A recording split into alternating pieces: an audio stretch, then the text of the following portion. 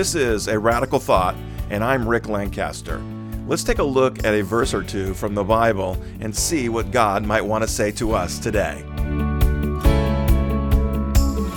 The radical thought for the day comes out of 1 Chronicles 21:1, and it reads, Satan rose up against Israel and caused David to take a census of the Israelites.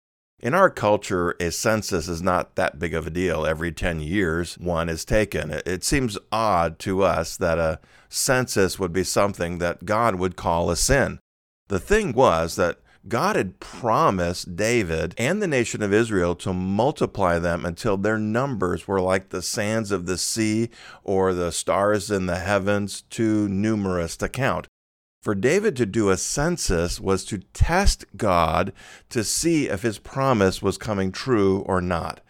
God had also had a concern that this census would provide a source of pride and independence in the heart of the king and the people.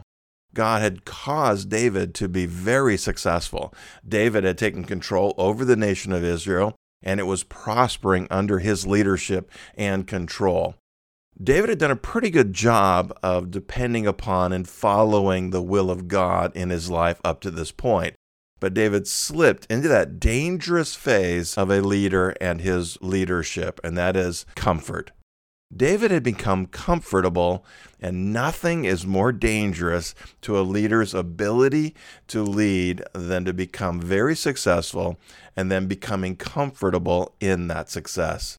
Satan used David's success against him and the nation of Israel by planting the idea of a census in David's mind. This is the place that David could have had the victory if he had only rejected the idea while it was still in his mind, or while it was in his mind if he had reached out to the Lord and asked what he thought. David was given another opportunity to do the right thing when Joab tried to talk him out of it.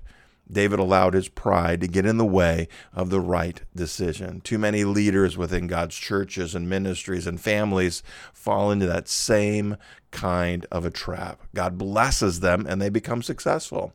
And then they fall into that temptation of being comfortable in that success and forget who made them successful. Then Satan very gently plants the seed of an idea in their minds.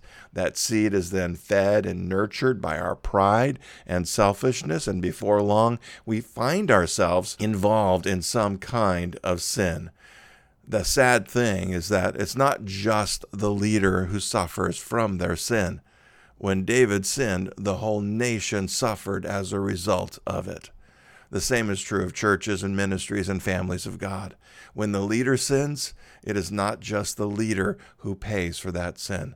God wants us all to be successful, though we need to understand and accept His description of success.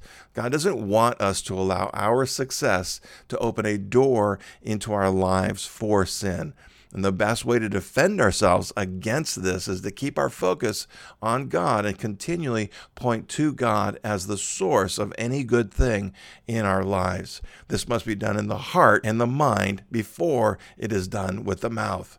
But both must take place if you desire to see God's continued blessings and protection. Pray this prayer with me. Jesus, help us to look at our successes as a way of glorifying and praising you. God bless you. Have a radical day with Jesus.